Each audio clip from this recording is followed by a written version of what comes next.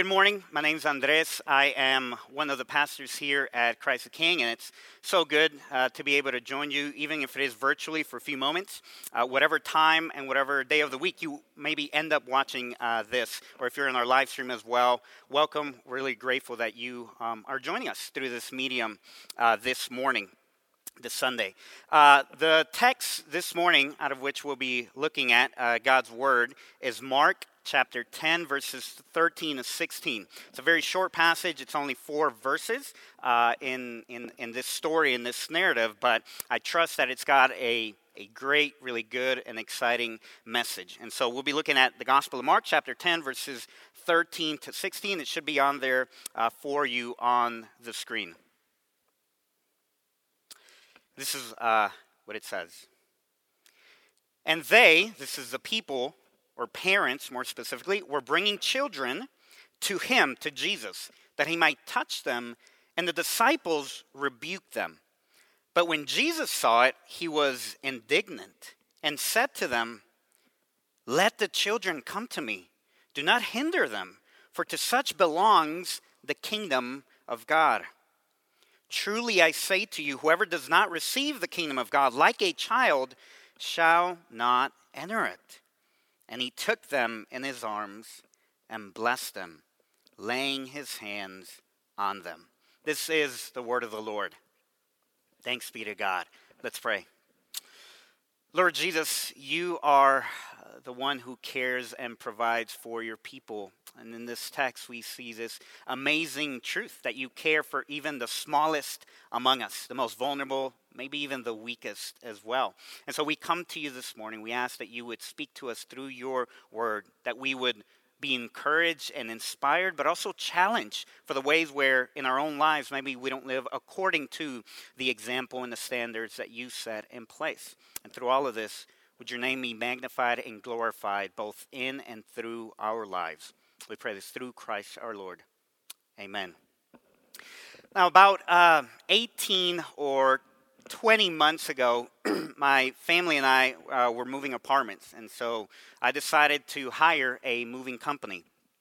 Moving day came, and 2 guys showed up. And as they started moving the stuff, I began to strike a conversation with them, and they asked me what I did. So I told them that I worked at a church, and one of them, a young-looking guy named Michael, said, "You know, I've been praying recently that I would find a church." And I said, "That's awesome. How about I take you out for lunch or coffee, and, we can talk. You can tell me a little bit more." And he said, "Well, I don't have a car." And so I said, "Well, don't worry about it. I can pick you up." And so we exchanged numbers. He texted me his address. And the following week, I took him out for lunch, and he started sharing his story.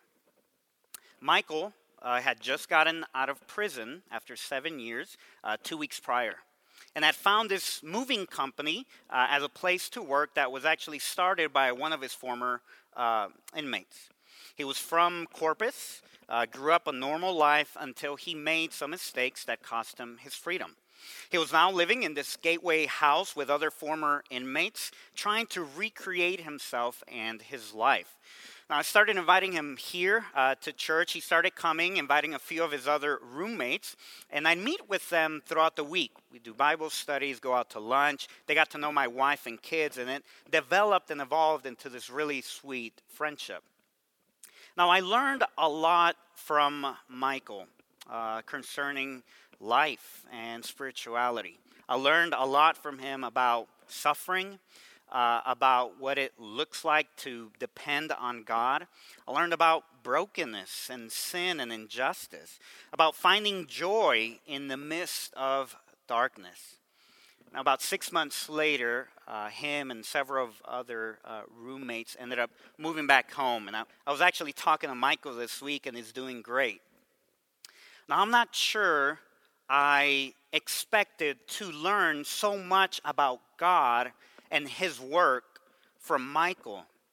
And yet I do think that I'm a better person and a better pastor because I found Jesus in the most unexpected of people and places. Where do you go to, or who do you go to look for God? Here's the thing. We all have this need for God to be present in small, ordinary places. Because small and ordinary actually defines our everyday. I don't know about you, but especially during the season of COVID, days just seem to pass me by. And if I'm not paying attention, I can miss God at work in the mundane, simple, and yes, insignificant people and places. When's the last time you saw Jesus as you walked your dog or as you sat in your favorite coffee shop? And is that even possible? Well, what this passage teaches us is that not only is it possible, but ultimately necessary as a follower of Jesus. The message for today is how we treat the small is a reflection of how we view Jesus and life in the kingdom. And the good news is that not only is Jesus found or at work in the small, but small and insignificant actually is an accurate description of much of his own life. So we'll look at today's passage through three seemingly insignificant things. First, an insignificant people. Second, an insignificant kingdom. And third, an insignificant Savior. So first, an insignificant people. Now, by this point in the story, Jesus had done a lot. He's gotten baptized, he was tempted, he selected 12 disciples, sent out 70 disciples, healed a lot of people, performed many miracles. He's been teaching and preaching a lot. And we just saw the transfiguration happen a few weeks ago. Now we know from reading ahead in the narrative that he's in the last few months of his life. He's been telling his followers that he's going to die soon. And although they don't quite understand it, who would, who could, they do sense and feel the heaviness and the weight of what their teacher is telling them. And so Jesus doesn't have a lot of time left, and his followers know that he wants to be in Jerusalem by a certain date. Which brings us to this passage. You can understand why mommies and daddies bringing their babies for Jesus to touch would be pretty low on their priority list. And yet that's precisely what happens. Verse 13. People were bringing little children to Jesus for him to place his hands on them. Now, I know it's difficult, but if you can imagine this scenario. Jesus is walking along. Here's an exorcism. Here's a miracle. Here's preaching. And here comes Mary with 5-year-old Jude and 3-year-old Abby wanting Jesus to bless them. Oh, Hannah notices. And so she brings 3-month-old Rachel to also be blessed by Jesus. Then Daniel brings little Judith and Aaron to be touched. Now, parents bringing their children to be touched or blessed by a rabbi wasn't uncommon. It's fine, right? Well, the story says that as soon as that started happening, quote, the disciples rebuked them, the parents, but also maybe the children. The word rebuke could also be translated as they warned them, or they sternly told them to go away, to shoo, right? So what's the big deal here? Well, in the first century, Jewish households were patriarchal, right? The men came first and had the most power and authority, then the women, and last women, or children and servants. So a child was, for all intents and purposes, basically on the same level as a household servant. Adults were seen as key members of society. Children were not to be heard, and their needs always came second. Now, what did the disciples and other people in the crowd think about babies and toddlers? Well, remember that as an oppressed group, they looked for people with power. So, of course, in their mind, children didn't have any power and therefore didn't have as much priority or value. Many from the crowd were Greeks who loved wisdom. And so, of course, in their mind, children didn't have much wisdom and therefore didn't have as much value. In fact, by Jesus' time, it's reported that the Romans had a trash heap right outside their front door beside many homes where they often would leave unwanted children. And if people wanted them, they would pick them up, but most often than not, they would raise them up to be gladiators or slaves. So we can begin to understand why it is that the disciples thought children were unworthy of their master's time. Certainly less important than whatever else he had to do. In fact, they were an intrusion and a drain of time and energy. They were an insignificant people. So, what's Jesus' reaction to his disciples' care of his limited time? Second, an insignificant kingdom. Verse 14 continues. When Jesus saw this, what the disciples were doing, how they were reacting, their attitude, he was indignant. Other versions say he was angry or irate. It's the only place in the Gospels where Jesus shows this much anger at his disciples. Verse 15 continues, Jesus said to the disciples, "Let the children come to me and do not hinder them. Don't prevent them. Don't withhold them. Don't forbid them. Don't get in their way, because the kingdom of God belongs to such as these. Truly I tell you, anyone who will not receive the kingdom of God like a little child will never enter it." Jesus is reframing his followers' attitude of what life in his kingdom looks like. Now, I want to point you to two things that are happening here. First, this is clearly a passage about how Jesus views children. He tells them that children are valuable and central to his kingdom. Children encompass the essence of discipleship. They're an accurate reflection of what following Jesus, what being a disciple is actually like. This is why, for example, children's ministry and children's worship is so important for us here. It's why our children's staff work so hard to create an environment where children from nursery on up are exposed to Jesus, learning and singing about him. In fact, I learned so much from their simple trust and infectious joy.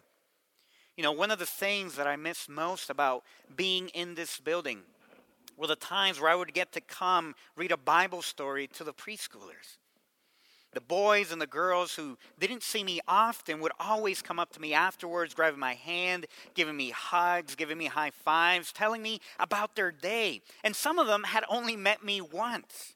But that's what the trust of a child looks like. It's pure, it's innocent, it's joyful, it's playful. Second, however, Jesus takes it a step further. This isn't just a cute story about how Jesus looks at children, though that is true. But the real challenge is understanding why the disciples tried keeping children away from Jesus in the first place. And once we understand that, we begin to realize that we're probably a lot more like the disciples than we realize. The reason is because the disciples could not see the kingdom in what they considered to be insignificant people. Jesus, when he says anyone who will not receive the kingdom of God like a little child will never enter it, he's saying when you look at this child, you're seeing someone you can control, someone you can manipulate, someone you can ignore and pass over. But when I see a child, I see the very essence and center of life in my kingdom. When you see a child, you see weakness. I see strength. When you see a child, you see ignorance. I see simplicity. Do you see the difference in perspective that Jesus is correcting? And just to give you an example, I remember reading years ago about this concept in Judaism called minyan. The concept came out of Israel's exile.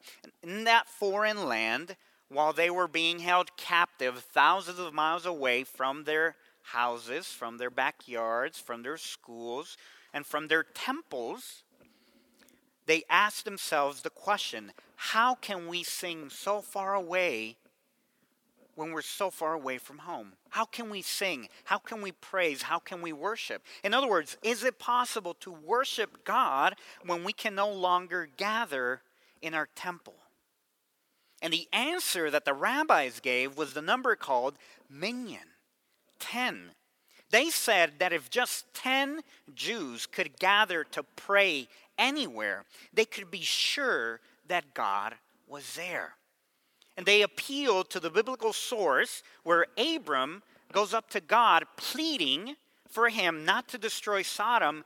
And God responds by saying, if there are just 10 righteous people in that city, I will not destroy it. Jesus himself started a worldwide movement that continues until this day with just 12 followers. Later, he would go on to say, when 2 or 3 are gathered in my name, I will be there. Friends, why are small numbers such a big part of God's story? To remind us that God can be found, and in fact is most often found in the places that you and I would never think to look. Small numbers, small people, small places seem to be the norm in the Bible. How often do we expect to see the kingdom or Jesus in people, places, and things as if they were insignificant to Jesus and his kingdom? In our infatuation for the big and the loud, is it possible that we have missed him? Well, not only is it possible to miss God at work in small, seemingly insignificant people and places, but we do it all the time. We can't help but be like the disciples. We love crowds. We love fame and power and notoriety. You know, I was watching The Last Dance this past week. I didn't get to watch it when it came out on ESPN a few months ago, so I saw it on Netflix. It's a 10-episode series about Michael Jordan and his time with the Chicago Bulls and their total domination of basketball in the 90s. And so much of the time as I kept watching him evolve and develop as a player, win first championship, second, third, fourth, fifth, and sixth, so much of the time I spent thinking, man, what would it have been like to be Michael Jordan during those years? I would have loved the accolades, the stage, having my name chanted, having his money, his shoes. But then, as the series goes on, you begin to realize something. That's not me. And that'll never be me. In fact, that will probably never be any of us. And yet we want it. So what's the solution? How can our hearts learn to not only tolerate, but value and pursue the small and seemingly insignificant? How can we turn our hearts from being like the disciples to truly being followers of Jesus who value those that we might consider small and insignificant? Only, friends, by looking at Jesus, our insignificant Savior. Now, what do I mean by that? That he doesn't matter?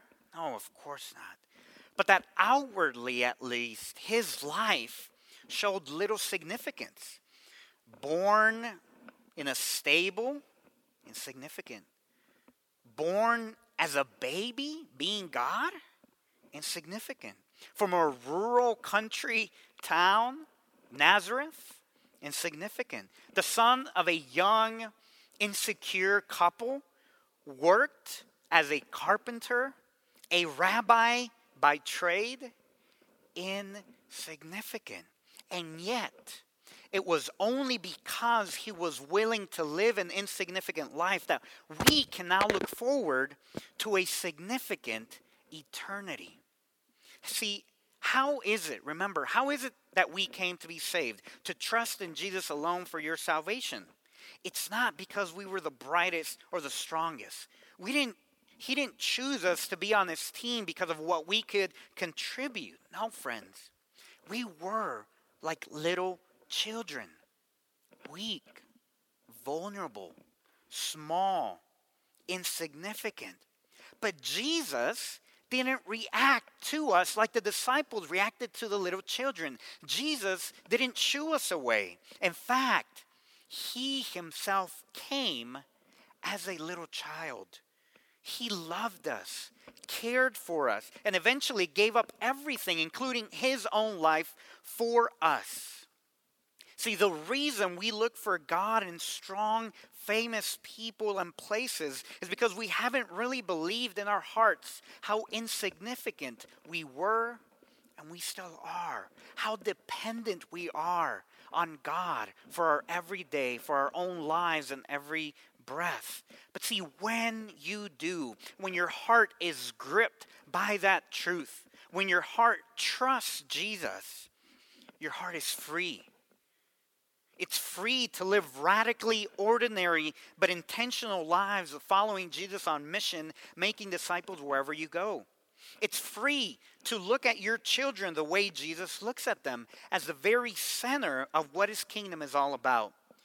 You're free to look for God in the small, in the insignificant, in the ordinary. Now, what might this mean for you and me? Let me finish by offering two potential implications from this text. First, I want to encourage you to think proactively about your children's discipleship and make it a priority during this season. How are you letting your children come to Jesus? What are the ways that you are shooing them away from Jesus? Children should feel free to be with us in our smaller gatherings, not like they're a nuisance. This is what it means to be a family on mission. Everything, every birthday party, every stroll in the park, every walk around the neighborhood, every sport league they join is all done with this intentional mindset that says we're a family on mission. We're going to live our ordinary lives, but with intentionality every day, believing that God has sent us to these places and to these people. So how can we, our children included, be a blessing here and now, pointing people to Jesus? Second, you know this. There is not a corner of our city that has been left untouched by this pandemic. Even if not directly infected by COVID-19, all of our rhythms of life have been upended. We feel these changes when we go to the grocery store, the gym, the park, and in our church rhythms here at Christ the King. Right now, we don't have access to our building. Our worship service has been stripped. Community life is limited. Serving others means serving our next door neighbors. In this time, in this seemingly small and insignificant moment and season, what is your scorecard for success in the kingdom? While we all wish for the days before COVID, we must realize that we are still the church, Jesus' church. His church is defined not by a building or program, but by people living on mission together, by maintaining kingdom rhythms that display a church not only on Sundays, but every day of the week. We were called sent people when Jesus says, "As the Father sent me, so I send you." That means that our sentness doesn't stop just because we can't gather like we would prefer. The church, our church, is all around the city, everywhere you look. Could it be that while we're focused on what we're missing on Sunday mornings, Jesus is pointing us to the kingdom life happening in your children, your marriage, your neighborhood, your workplace, your network? Maybe, like I did with my friend Michael, you will learn to find Jesus during this season in the most unexpected of people and places. Let's pray. Jesus, indeed, you lived an extraordinarily simple and vulnerable life. And yet it was a life filled with passion, with joy, with intentionality, and with purpose. As such, you call us to follow in your footsteps, not ignoring or withholding the small, including our children, but instead seeing how the small and insignificant, the everyday, ordinary parts of our lives are actually at the very center of what it means to follow you. Empower us by your Spirit to keep our eyes open and our ears alert today and this week, so that we might find you and look for you in the small. We pray this through Christ our Lord. Amen.